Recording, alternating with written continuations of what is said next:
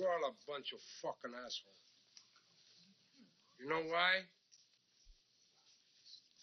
You don't have the guts to be what you want to be. You need people like me so you can point your fucking fingers and say, that's the bad guy.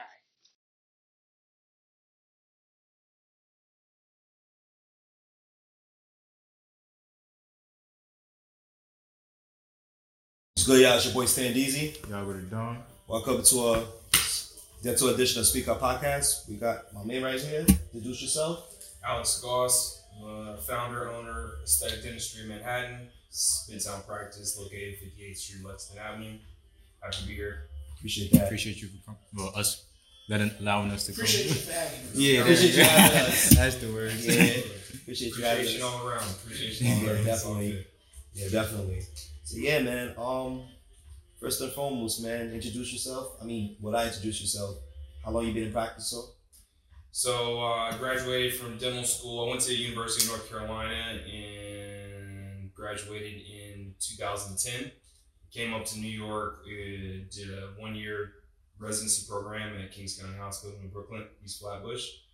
And after that, I've been out here working in the city. I was an associate dentist, meaning just like working for other dentists for a couple years. But I branched out on my own in 2015. So I've been building a practice since then. I opened this facility in 2018, June of 2018, so just under 2 years ago. And onward and upward, man. That's what we're doing. That's good. So why is the dental cost so expensive? Dental cost so expensive? That's a great question. Dentistry is really expensive. It is really expensive. But healthcare itself is also really expensive. It's just generally expensive all across the board. And I think there's a few different reasons for that. The first is that dentistry is not different from any other enterprise that anybody goes into in America. It's a capitalistic society. It's a small business. It's a for-profit venture, for better or for worse. And so in order for me as a dentist, as a small business owner, to remain viable, remain sustainable, I gotta turn a profit. My ins gotta be higher than my outs, right? So my expenses are not just like, 15 minutes of treating you, 20 minutes of seeing you. It's bringing into the equation all of the investment that's happened throughout the years, the hundreds of thousands of dollars it costs to go to dental school, hundreds of thousands of dollars it costs to build this practice, equip this practice with the equipment, the technology, staffing it, payroll, any of the things we need to outsource, materials. So the cost of actually seeing people is actually extremely high.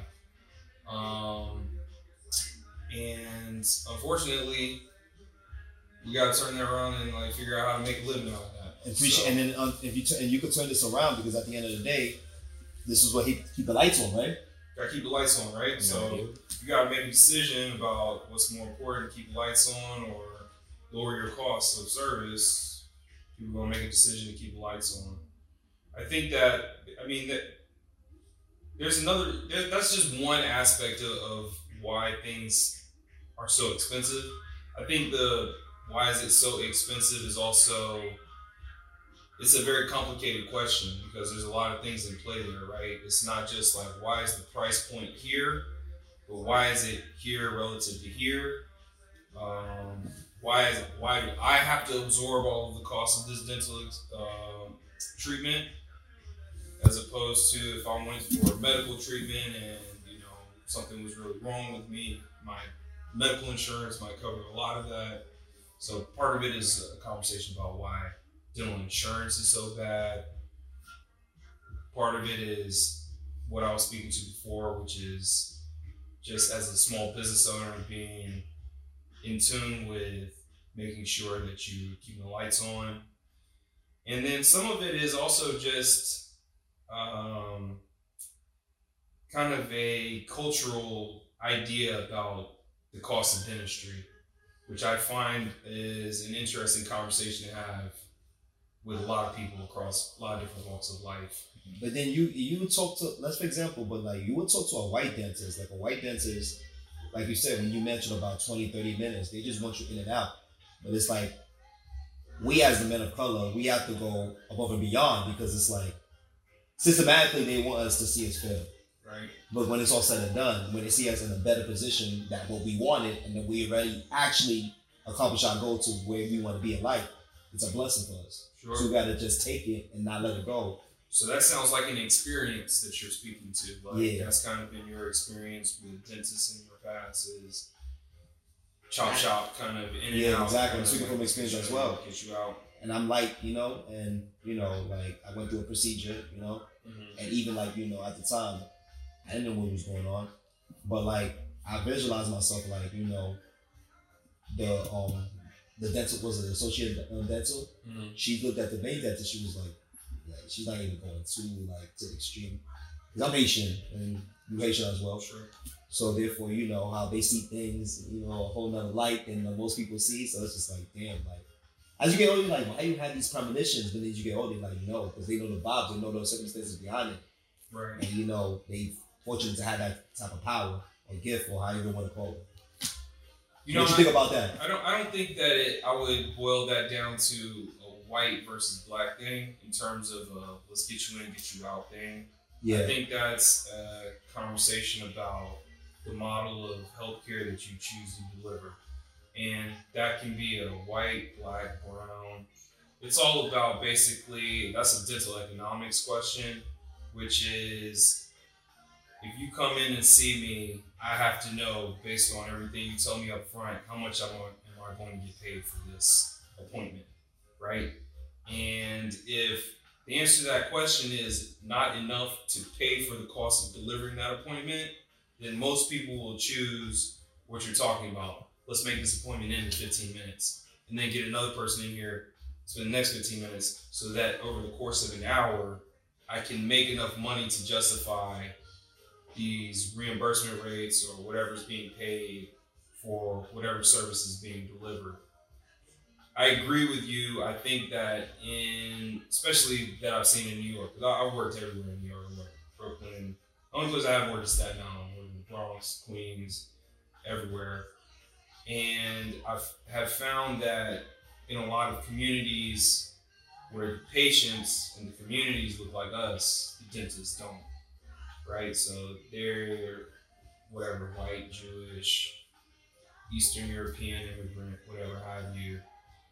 And there's a lot of cultural competency issues there, and that's what you're speaking to, right? Yeah. Which is somebody looking at you, feeling like you're not going to understand what they're saying anyway, kind of approaching you from a patriarchal standpoint. I'm going to tell you what you need to do, and you're going to do it. We're going to do it. I'm going to tell you what to do. And so you get into a model of healthcare delivery that's not patient-centric. It's more economic-driven, right? So it's more like volume-driven. We need to see 40 people in here today in order to make our nut, right? Or whatever have you. But the dollars and cents are what's driving the equation. Not, man, is Stan going to leave out of here feeling like he got value for his appointment, got treated with respect, treated like an individual, and also got some high quality dentistry that solved his problem. And if those aren't the priorities, if those aren't the first questions that are being answered, then you leave with the experience that you got. Cool. So what inspired you though? What inspired me to become a dentist? So that's more probably family based than anything else. Both of my parents are dentists, so it's like a little legacy situation there. Keep it in the family. I think dentistry is it lends itself to the legacy like that because it's such a weird profession. But I gotta pause you right there, though. We all know how Haitians, they want you to be a doctor. True. They want you to be a lawyer. They want you to be an engineer. That's so that's what I'm saying, though. right, What right? you want to do, this is what you want to do? Oh, yeah. So, not because your parents told it. This is what you're dreaming to do? So I grew up in North Carolina, and I always tell people I was so bad when I was growing up. My parents wouldn't let me do anything after school except for come to the office to keep an eye on me, right? So I started working in a dental office when I was like 9, 10 years old. started picking up trash. Then I was like cleaning dental instruments. Then I was cleaning rooms. So I've like literally held every job you can have in the dental office. But one thing that did for me was it exposed me to all the different sides of dentistry that there are. You know, my parents definitely, that experience served as inspiration about service to the community.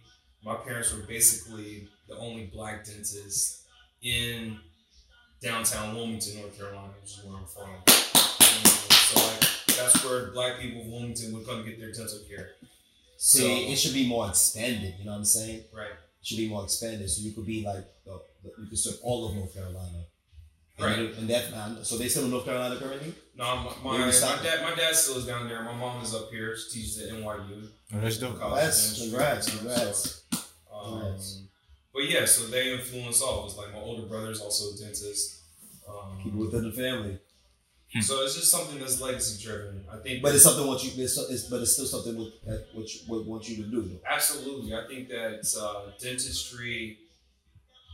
So for me, one of the things that was most important when looking for something to do with my life, career-wise, was I needed something where I knew I was going to have a high degree of autonomy, because I don't like people telling me what to do.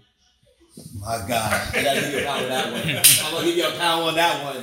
I'm gonna give you a pound on that one, bro. So I needed that.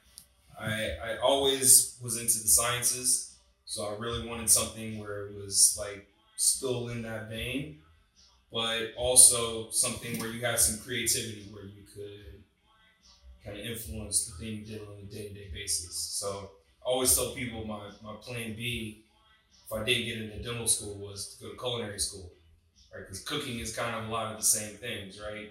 You're mixing a lot of science in terms of measurements, ratios, heat, temperature, etc., with the creativity, the artistry of putting some food in front of you, a plate in front of you, that makes you excited to eat it, makes it an experience to enjoy it, things like that. And I think a lot of the same things are true of dentistry.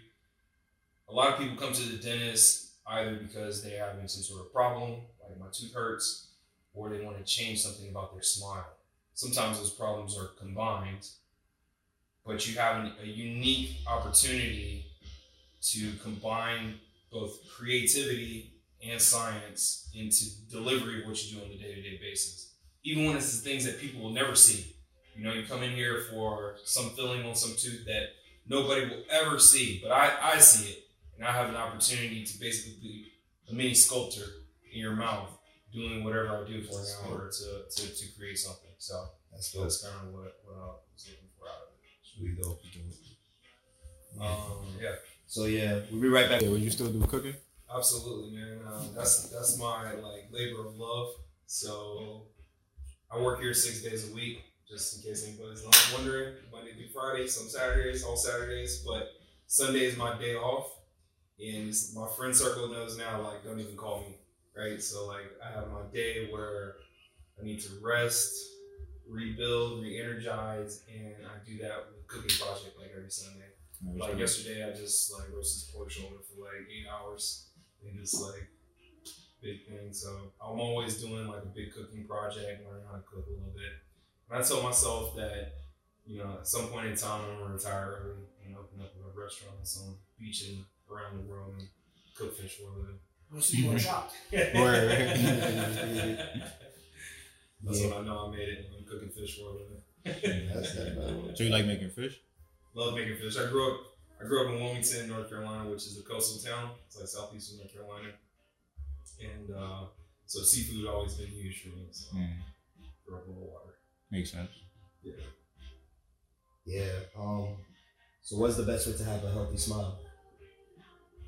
Best way to have beautiful smile. Best way to have a healthy / beautiful smile.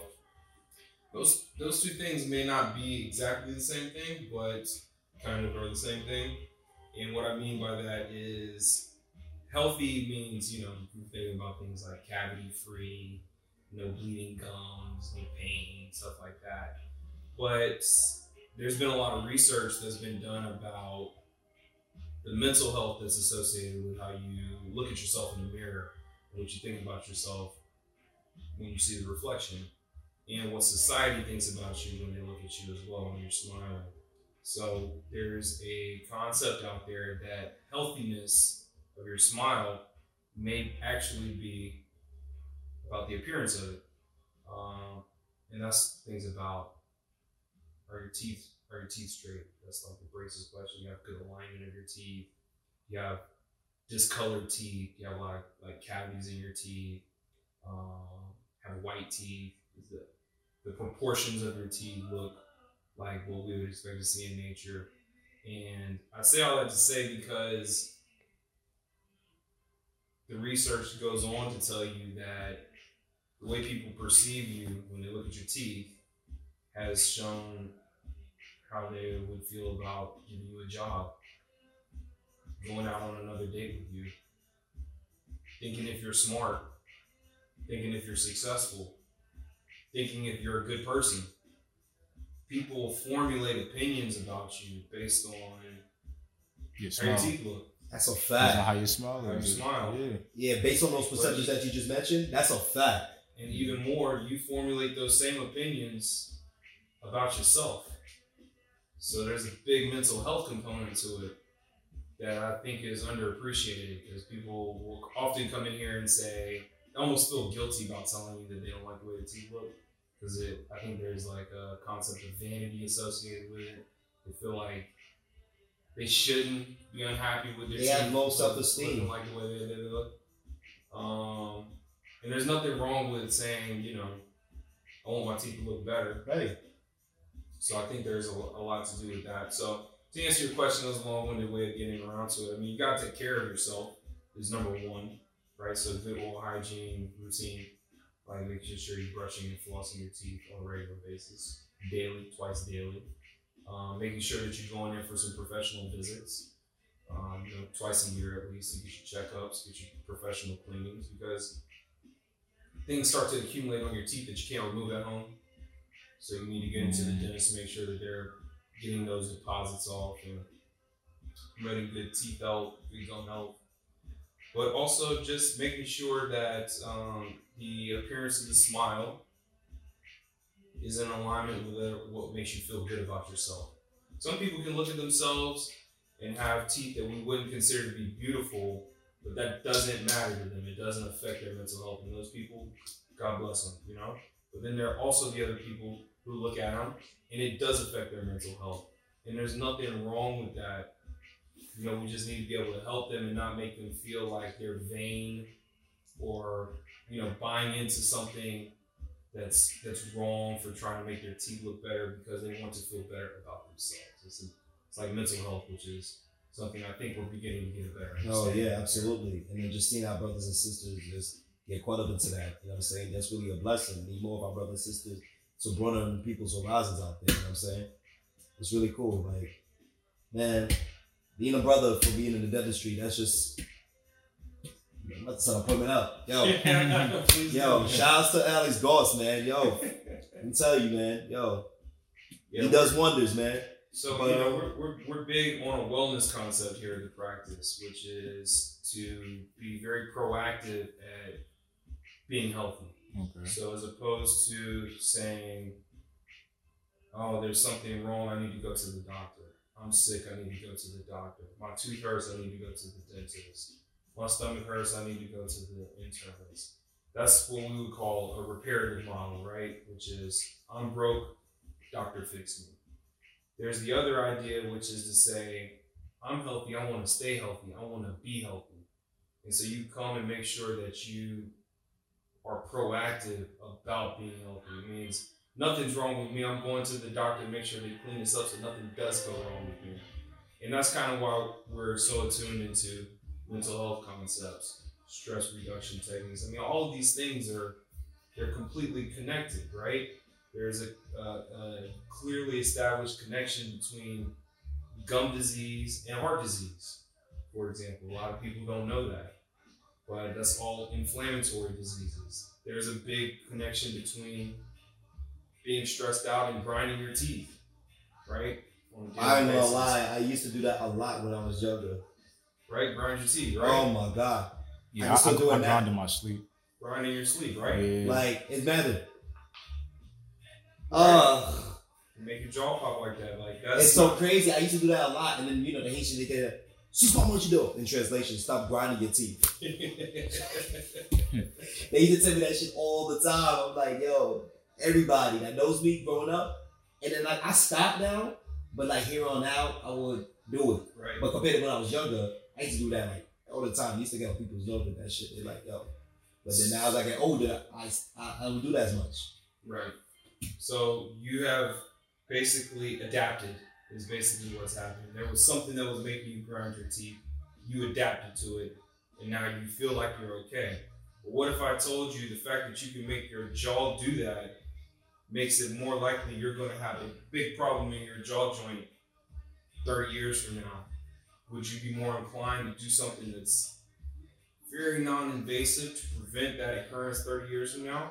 Yeah. Or would you rather wait 30 years from now until your jaw breaks, until your joint flares up, and now you have big problems on your end? That's the difference between being reparative and pursuing wellness concepts. So that's what we're going for here. That's dope. That's really dope. Like repair or prevent.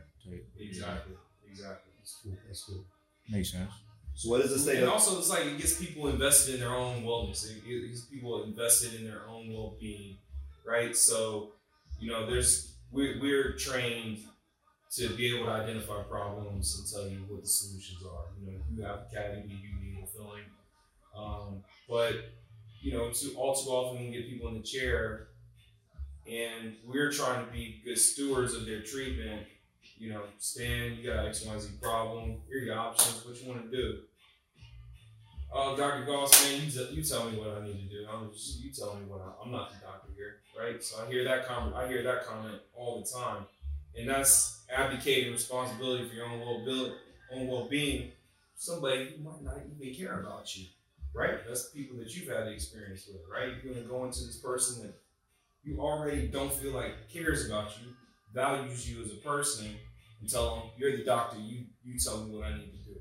That's a contradiction if you think about it, paradoxing if you think about it, right? So if instead your doctor came and you said, Stan, you are the caretaker of your own health, you need to understand all of these things, and therefore you can make better decisions about what to do. It's a better model for you to be like live a long life. Basically trying to prevent something that's going to happen in the near future. You pre-planning, basically. You know what I'm saying? Especially if you know what's the circumstance behind it. Right. Borrow a phrase from my finance bros. Risk management is what we're about, right? Mm. So they're trying to manage. It's a good way to put it. Yeah, they're trying to manage the risk. I got a question for you. Yeah. As little kids, they say don't eat candy because you're gonna rot in your teeth. Are there foods that are like actually bad for our teeth that we should stay away from?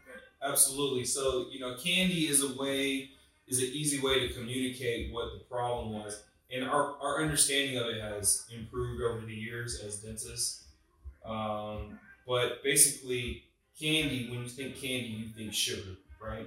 So everybody knows that sugar causes cavities, but nutritionally speaking, sugar is so much more than just candy, right? Sugar is juice.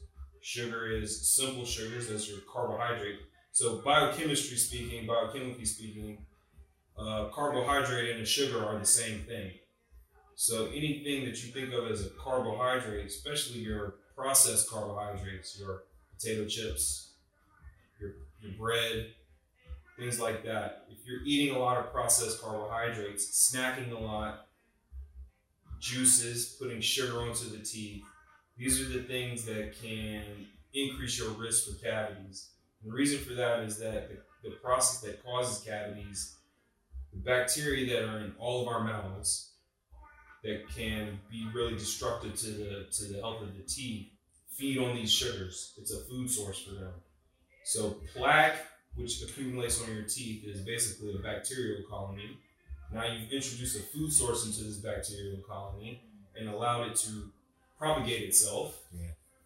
Every time you eat or drink anything, you're changing the pH chemistry inside of your mouth, which also exacerbates the problem, makes the problem happen faster. So it's more about making good nutritional choices, but also it's about once you make whatever dietary choice what you make, you have to do the appropriate things to get all of that crud out of your mouth so that you're protected, right? So I can sit here and eat candy all day long. You eat it all day long. But if I go brush all of that sugar off my teeth, there's no food source for the bacteria to cause the cavities, right? So it's a kind of a dual thing. But I think that juice, like orange juice, cranberry juice, pineapple juice, are like, that's a real culprit. Sodas, of course. Sodas are really bad. And then snacking on the stuff that you find in the bodega, you know, candy bars. Food snacks. What about food snacks? Fruit snacks, terrible. That's just pure shit. I gotta brush my teeth. Word. Better brush them shits twice tonight and one time tomorrow morning.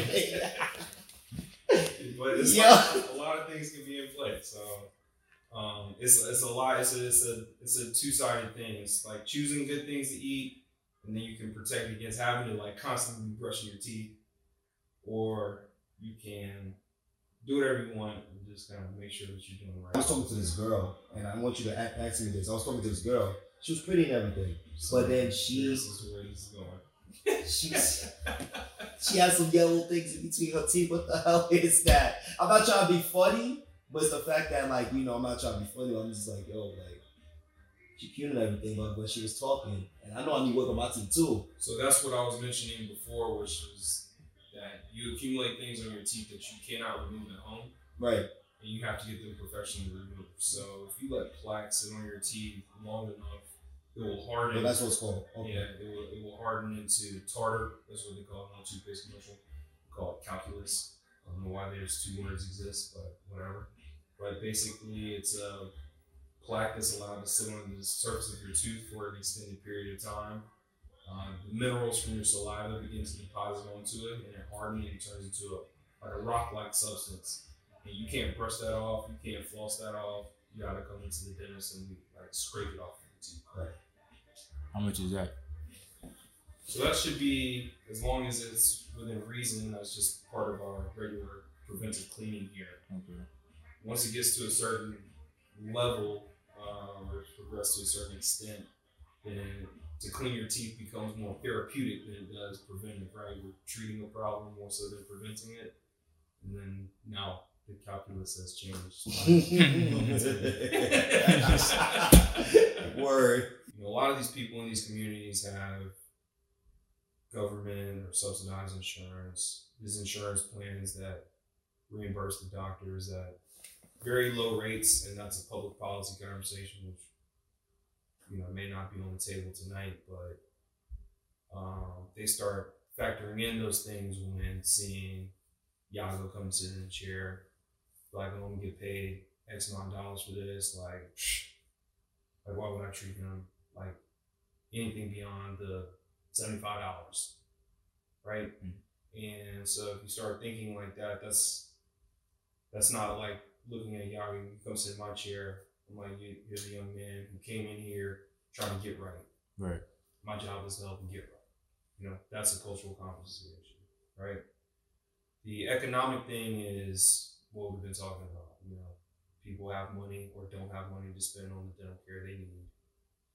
Their insurance might tell them, Stan, you got a toothache on this tooth, you got this insurance. The insurance say, I'll pay for you to get it extracted, but I won't pay for you to fix it. Now you got to make a decision, and the guy who wants you out of his chair in 15 minutes about, do you want to do the thing that your insurance will pay for, and then you don't have a tooth, or that it won't pay for, you got to come out of pocket. But you $1,500, $2,000, but you still got a tooth. Like you guarantee that, yeah. Right? You got to try to make that decision. Right. And nobody's helping guide you through the process. Mm. So, and then there's the thing we were talking about, people trying to make sure that they can keep the lights on.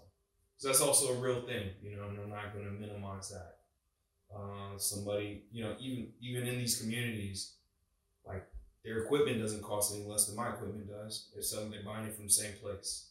People who are building the office, the contractors aren't charging them no less because they're out there on Utica. Like, still got to build the office, you know? It's charging them the same thing. So 10 years from now, 15 years from now, whatever, Like, what's your long-term goal? You see yourself still building off your head, open up other offices, or? I would love to open up other offices. One of the things that really is my vision for my career and what I really try to, one of the biggest reasons why I wanted to open this practice right here was to figure out a model to provide dentistry so efficiently that I can take it and move it to Jamaica, to wherever your guys' office is, and provide the same level of dentistry and not take that loss that I was just explaining to you, right? Because if I can iron down to the second how much it costs me to move you from point A to point B to point C in this practice while maintaining the standard of care, then you could take that model into Jamaica and say, it doesn't matter what kind of insurance you got, how much money you got, et cetera, I can provide this service for you at X amount of dollars because I know it's going to take you this much time down to the second to provide you with the level of dentistry that you need or that I can stand behind, right?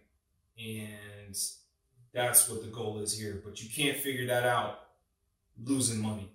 You can't figure that out being broke, right? It'll be a little difficult. It's just not possible. That's so fast. So you got to figure out where you trying to, make some compromises on the front end. Let's be realistic here. I know I'm chasing the bag, but I'm being realistic on what I'm getting myself into at the same time and what kind of services I'm providing to the people. Right. So, because my thing is this, I agree with anybody who says that healthcare is too expensive. I'm a little biased because I'm a healthcare provider, but I would agree wholeheartedly with that. Healthcare is too expensive, and it doesn't make any sense. It's not aligned with capitalism, right? It's a conflict of interest at the end of the day.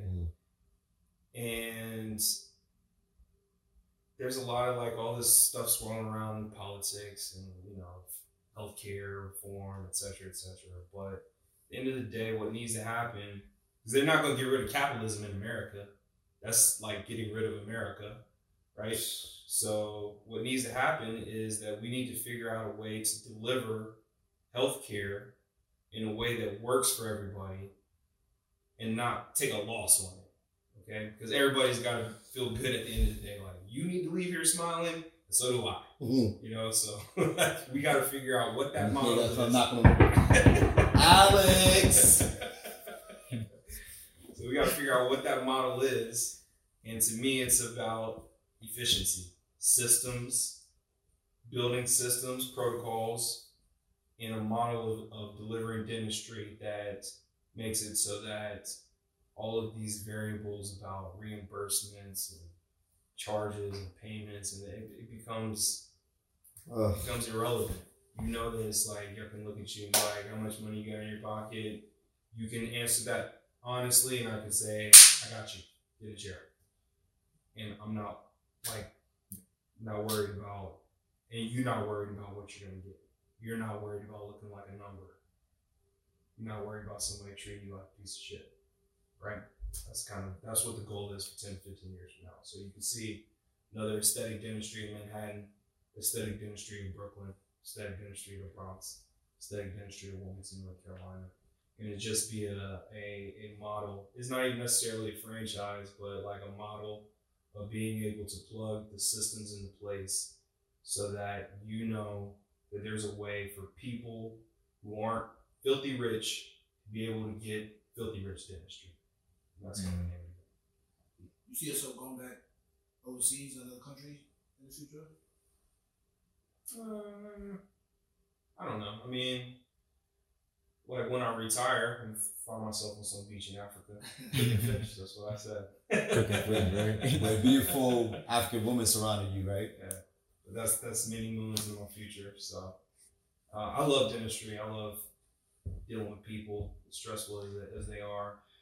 Seeing new people every day, talking to new people, figuring out where they came from, especially in New York. People from all over the place coming in with different stories. And I love being able to solve problems. I love being able to do what I was saying, get lost in the sauce, doing fillings and find some beauty in it. That's good. That's good. And all that kind of stuff. So I don't get tired of dentistry. Dentistry is the fun part. Plus, it's like you see people grow up.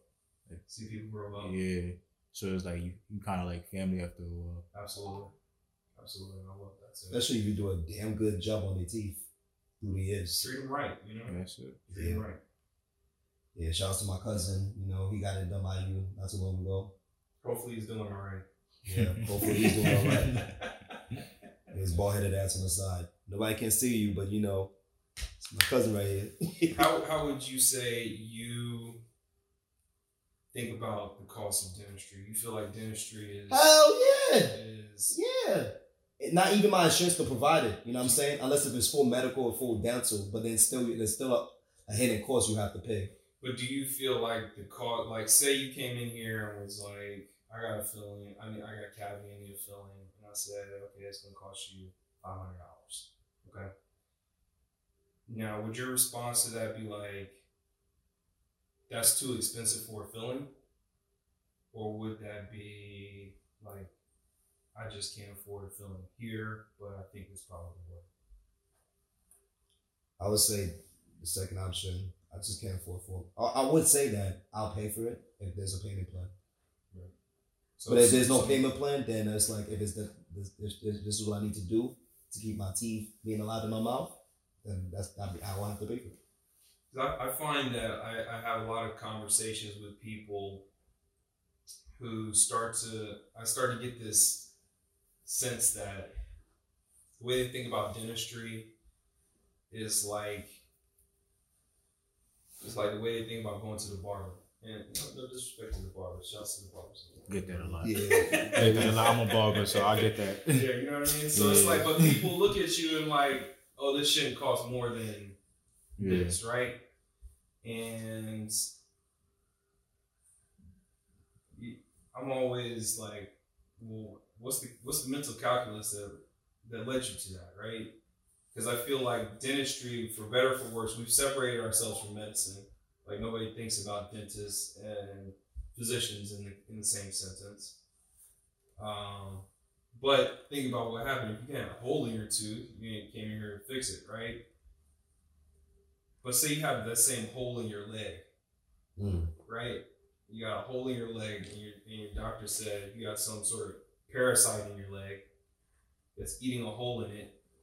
And I'm gonna sit you down, I'm gonna drill a hole in your leg, I'm gonna clean out all that parasite and infection, I'm gonna fix it so it's good as new, and you can walk on it like nothing ever happened, and it's gonna cost you $500.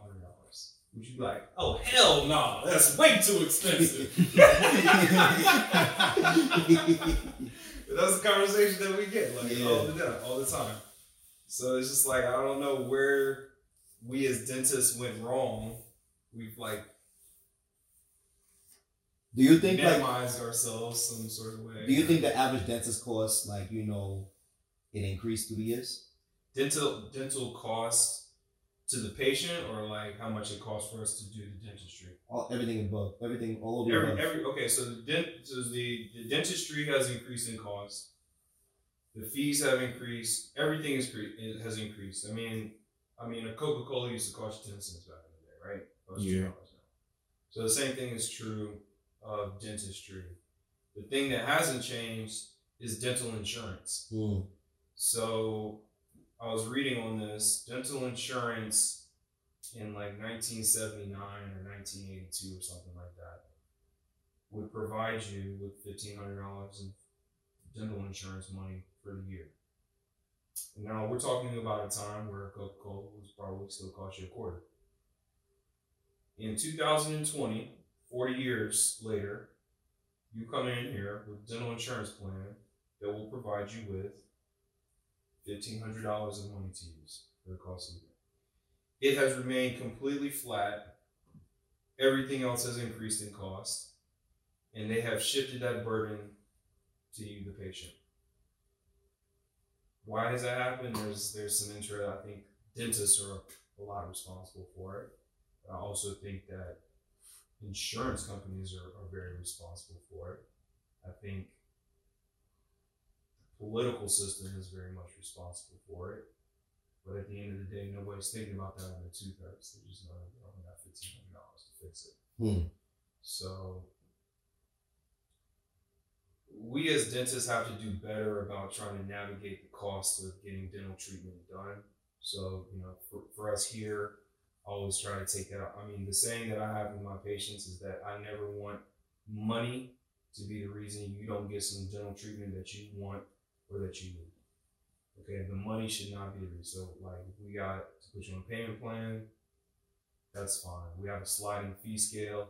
If you want to be transparent with us about how much money you make over the course of the year, we'll be transparent with you about how cheap that dentistry can get for you. Right? So that's just, in my opinion, a way to build a relationship with somebody and to be true to that value, which is that if you are serious about taking care of yourself, being proactive about your health, wellness concept, we're going to make it work for you. We want people like that in practice. If people like that are serious, they're not going to welch on you. Sometimes they might not make the payment because they ain't got it, but they're going to circle back with you next month. My bad. It's just like when you can't afford to pay whatever bill. I mean, like, we've all been there, right? I'm guessing. I've been there. I'll speak for myself. Let me tell you something. I've been there too. I'll speak for myself. The struggle is real. The struggle is real. I've been there before too. The struggle is real. So they told me you should always say that. You should always say speaking for myself, right? So speaking for myself, I've been in a position where you can't pay the bill, and if you call somebody up and say, "Listen, we'll tighten and circle back with you next week," they're usually like, "Cool," right? And that's the way that we try to approach it here. Is that if you try to come to us in good faith, I want to take care of myself, looking for this type of dentistry, X, Y, and Z, then we'll figure out a way to make it work for you. Patience Keeps me up at night. Well, man, that's I could go on for a long time on that one. So I'll try to be concise. Patient wise, I take my job and my responsibilities to my patients very, very seriously. So if you entrust me with your care, then that's what keeps me up at night, thinking about what we're doing with you tomorrow, what we just did with you yesterday, how are you doing, what's your recovery, did I do right by you? Healthcare is delivered by people, and people are not infallible creatures. So everybody, dentist, whatever, has had days where filling didn't come out as well as they wanted it to. Treatment didn't go right. Maybe somebody didn't get treated with the respect that they deserve. These are all things. So the patient experience, clinically and customer service, always keeps me up at night. Then there's the administrative stuff of running a business. That one keeps me up more than it should and more than I want it to, because we should want my mental energy to be completely devoted to treating people, not thinking about did I pay the right amount of payroll tax yesterday, or am I in compliance with my certifications? Did I check all these legal boxes? Just like a lot of red tape running a business, especially here in New York. And keeping your books, X, Y, Z. It's just a lot. And so that keeps me up more than I like, because that's money stress. Money stress is the worst kind of stress. He's got to pay the employees and everything. Pay the employees, and that's a commitment to my team, the same way I expect that commitment from them, right? You show up here, you work hard, like, you don't have to worry if that paycheck's coming in the bank account. That's my commitment to you, right? So make good on that commitment. Sometimes you might be up at night, I'm gonna make good on that commitment. That's just reality. It's a small business, though. It's reality. It's a small business. It's all good. It's a labor of love. So it's all good. All right, cool. And again, what's your the main concern? Main concern for dentistry moving forward is it's I think what we were speaking to earlier, just thinking about accessibility to care. I think that the biggest problem that we're going to have, or that we are having this crisis right now, is that a large majority of people in this country need healthcare for a lot of reasons that are tough to get into, but they need healthcare and cannot afford it. And nobody really seems to be coming up with real solutions how to make that happen. It seems to be a conversation about how to protect the different interests that are in play. And even the solutions that are like the Medicare for all, healthcare for all, whatever have you solutions, I find to be a little too reductive, a little too simplistic, and they're not taking into account that it's an ecosystem. Healthcare is an ecosystem. And in order for any ecosystem to be successful, all the different parts of it have to be healthy. Patients have to be healthy, doctors have to be healthy, the business side of things has to be healthy.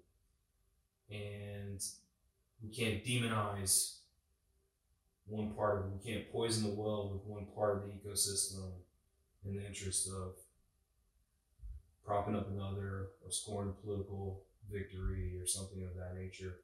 So what we have to do is figure out, and my idea is what I said before, like, let's figure out how we can deliver healthcare in a way that works and that I don't have to lose sleep about how much money it costs me.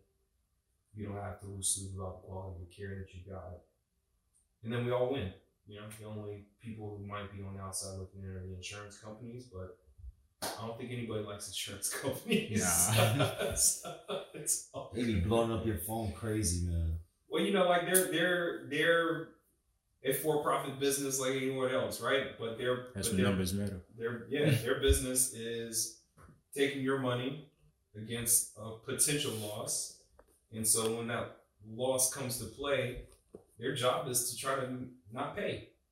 So that's their business model. And systematically, it's set up that way, which is really fucked up. Yeah.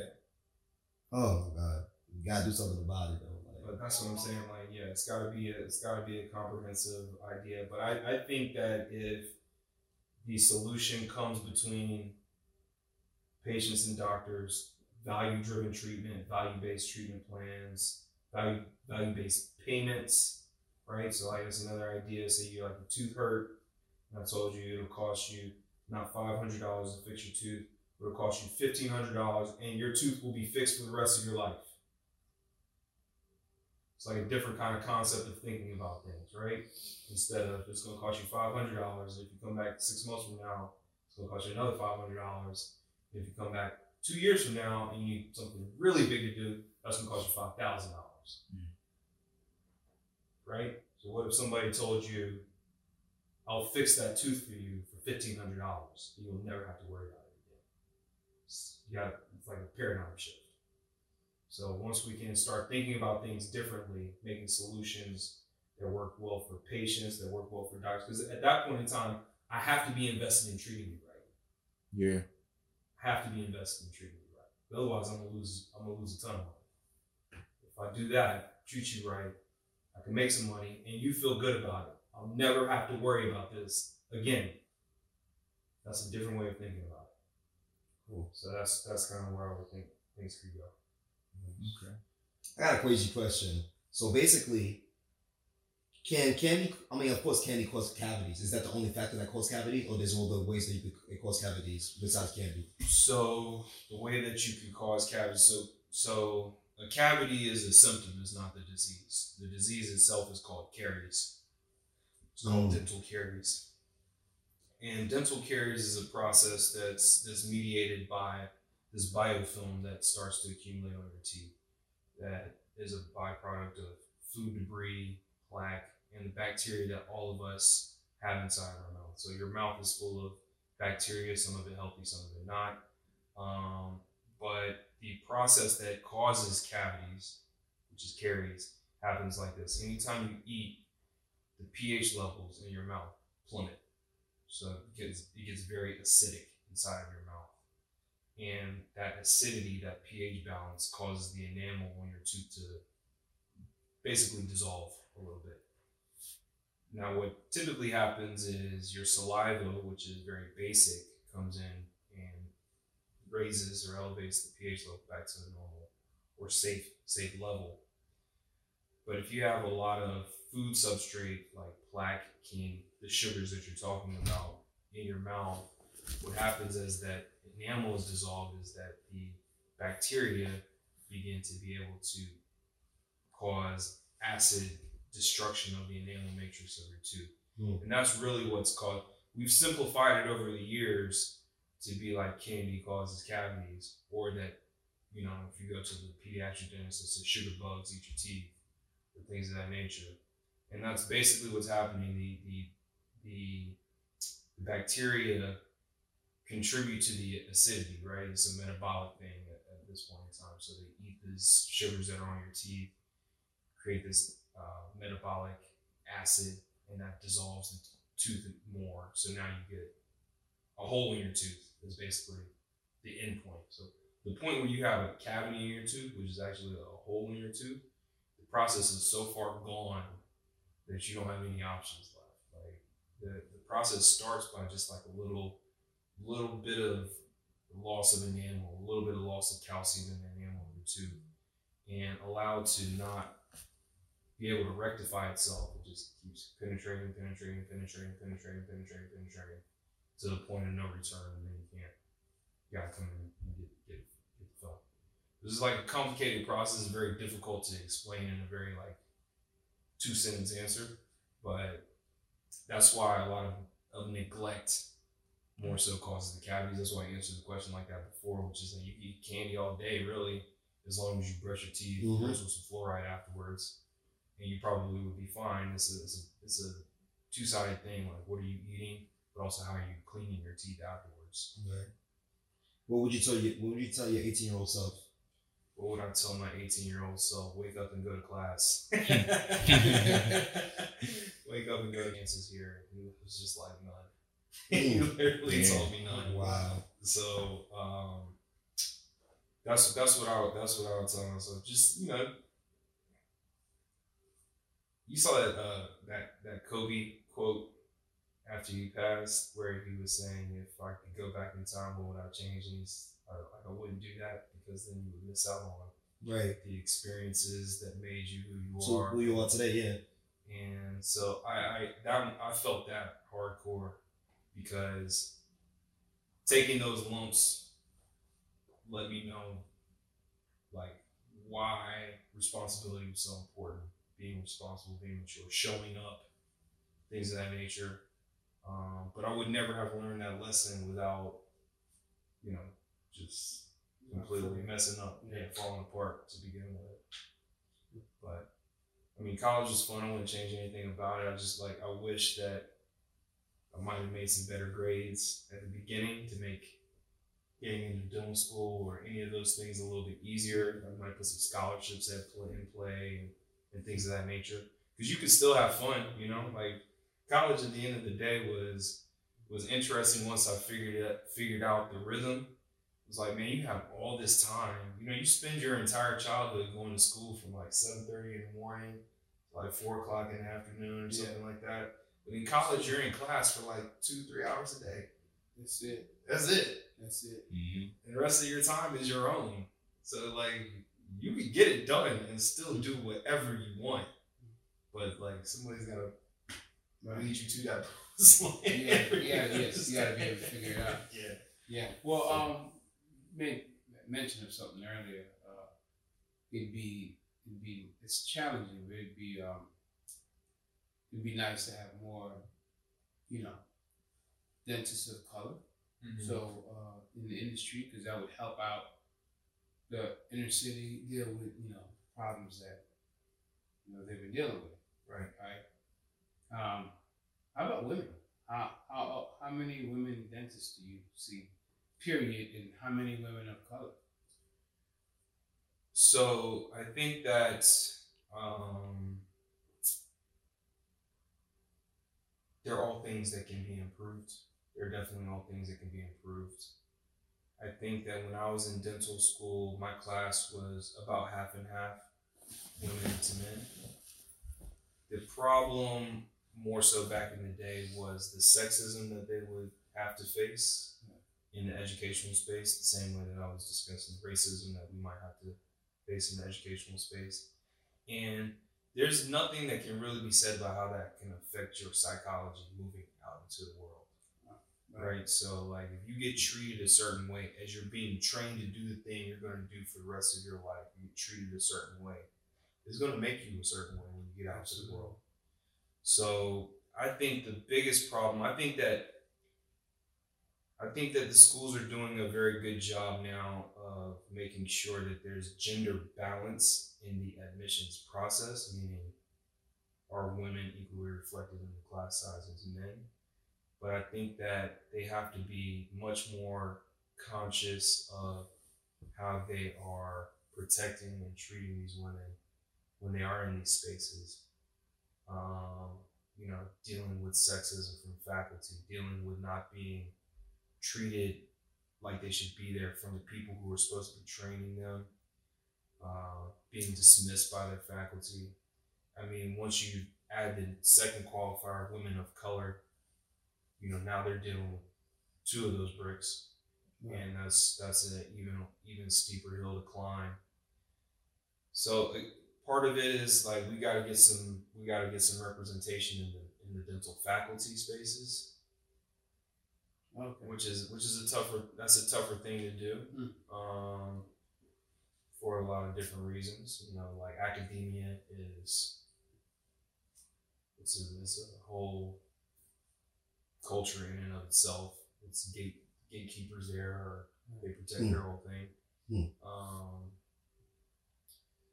But I think that's where I would say the biggest area of improvement could be is in not getting the people there, not getting women there, but making sure that the way that they're being educated, the way they're being treated is representative of equality and inclusion. And then I think that things will, continue to trend in a better direction. We got to figure out how to get more people of color into professional schools. And that's, we gotta figure that out from the admissions process. We gotta figure that out from the recruitment process. These things start so early. I had a group of young men that was here last fall, and high school, middle school, and one of the parents asked me, how early that they should start. Navigating their kid. And while I was like, you should always definitely let your kid be a kid, but they should also be aware that the role that gets assigned to them happens early, 6th grade, 5th grade, 4th grade. Once the teachers, administrators of the schools are like, that kid's a problem, that kid's a problem. Right. They don't got a chance, or that kid is gifted, or that kid is not gifted. Yeah. So you gotta be very mindful of that early on. But that's starting to make sure you instill in people, you gotta study, you gotta make good grades. It's not, you can't make good grades. I can't count the number of people who are struggling in high school and tell me they want to be a dentist. Right. Right? Like, you're going to have some difficulties getting into college, right? You haven't really mapped out with a long-term idea of where this goes. Things only get harder. They only get harder.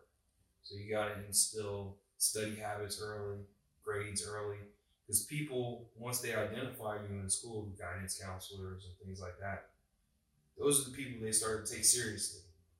But, especially as a black man and a black kid, to try and come to your guidance counselor in 11th grade and tell them that you want to be a professional, they've already written you off. Yeah, they'll laugh at you. The only thing that my guys leave, close last words, for people that question go to the dentist more often. Oh, you're a dentist. I mean, the dentist, yes. The dentist, but why should they go You should come to you. Why should they come to you? Why should people come to Aesthetic Dentistry in Manhattan? I think people should, Especially if they don't live in Manhattan. especially if they don't live in Manhattan. So, I have made it my mission to build a practice that is about some very important core values to me. Empathy. We try to make sure that we can put ourselves in your shoes and relate to you as a human being. We have embraced an idea of passion, dedication to being excellent at what we do. We are invested here, and we have embraced that core value of integrity. We're standing up for the things that we're saying. We're making hard decisions, even when they're not the easy decisions, and making sure that we treat people well. I have invested in an ability of training so that we're able to provide the highest level of service of any kind of dental need that you have. So you don't have to worry that if you come in here, am I able to solve your problem? The answer to that question is yes. And I solve it well. And I can treat you with respect, and you feel good about the fact that you came here. So I think people will be willing to travel for that. And we'll be happy to have them and make sure that we treat them like family when they're here. And that they feel like they have a home. And that's what we want. We're trying to build the opposite. We have built the opposite of what you mentioned earlier, of treating people like numbers, people like cogs in a wheel or in the system.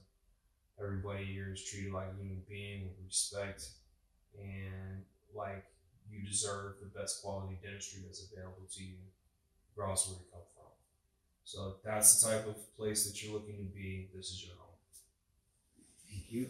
Well, thank you for your time, Alex. My pleasure. Appreciate Thank you that. very much. Tell everybody where they can find you at. Oh, sorry. Aesthetic Dentistry Manhattan. We're at 133 East 58th Street. That's 58th Street and Lexington Avenue. You can find us on the internet at www.aestheticdentistrymanhattan.com. Our Instagram is Aesthetic Dentistry Manhattan. Check us out. We look forward to seeing you. Appreciate you. Appreciate you coming back. Yes, sir. Shout out to my cousin Jay right here.